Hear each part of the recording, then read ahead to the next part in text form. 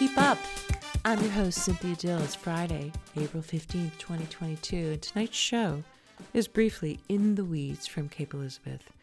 And when I say in the weeds, I mean in the weeds. If you haven't been paying attention, come November, there's going to be, hopefully, 2 questions on the ballot when it comes to affordable housing. Plan A, which would enable the development of Dunham Court, 49 one-bedroom unit apartments restricted to low-income tenants for 45 years, and Plan B, which is affordable housing for families developed on town-owned land known as community housing. Plan B would create the definition of community housing in the Cape Elizabeth zoning ordinance and therefore create a pathway to a neighborhood of families and kids.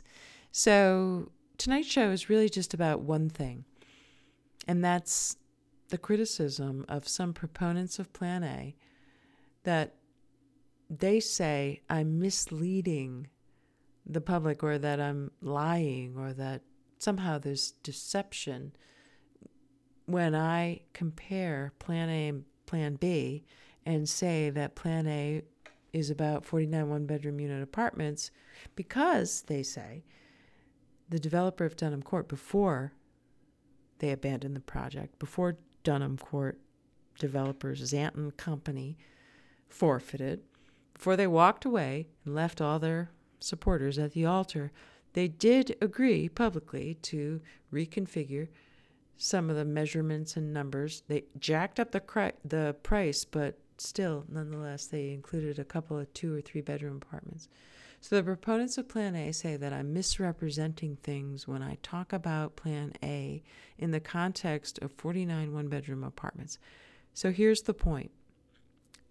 No, I'm not misrepresenting. In fact, now, if Plan A passes, if Cape Elizabeth voters vote to amend the Cape Elizabeth zoning ordinance to enable the development of what was Dunham Court, not only will there won't be any public hearing. The developers of Dunham Court could simply enter into negotiations to buy the land, right? Sign a purchase and sale agreement like they did last time. But instead of having all this public discourse about the project, they would just submit a site plan application.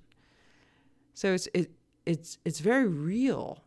It's more real that the project, if Plan A passes, the chances of it being a 49 one-bedroom unit apartment building are actually much greater, because we know that it would be allowed under Plan A, and we know that the town planner supports that kind of development, and what else do we need to know? So there's no misrepresentation about the consequences of the passage of Plan A and how bad it would be. And I would argue that makes in like stark relief Plan B, which is not having to finance the acquisition of real estate in the center of town over the course of 30 years plus a TIF, but instead focusing the development of affordable housing on land that the town already owns, that was left to the town for the purpose of creating housing for people without means. So Plan B will cost Cape Elizabeth taxpayers nothing, and Plan A is very dangerous, because Plan A is like it's like immediate access. It's like you have security at the airlines, where people can just sneak through TSA.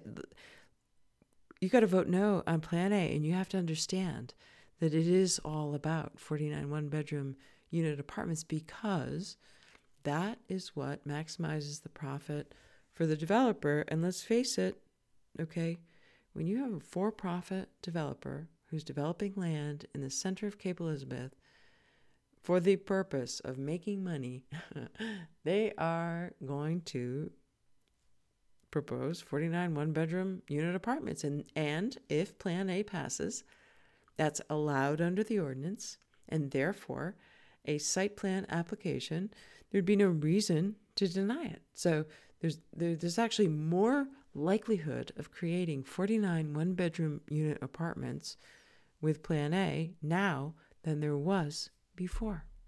So that's it. This is Cynthia Dill signing off. It's Good Friday, and I wish everybody, whatever religion you are, a very blessed and peaceful weekend.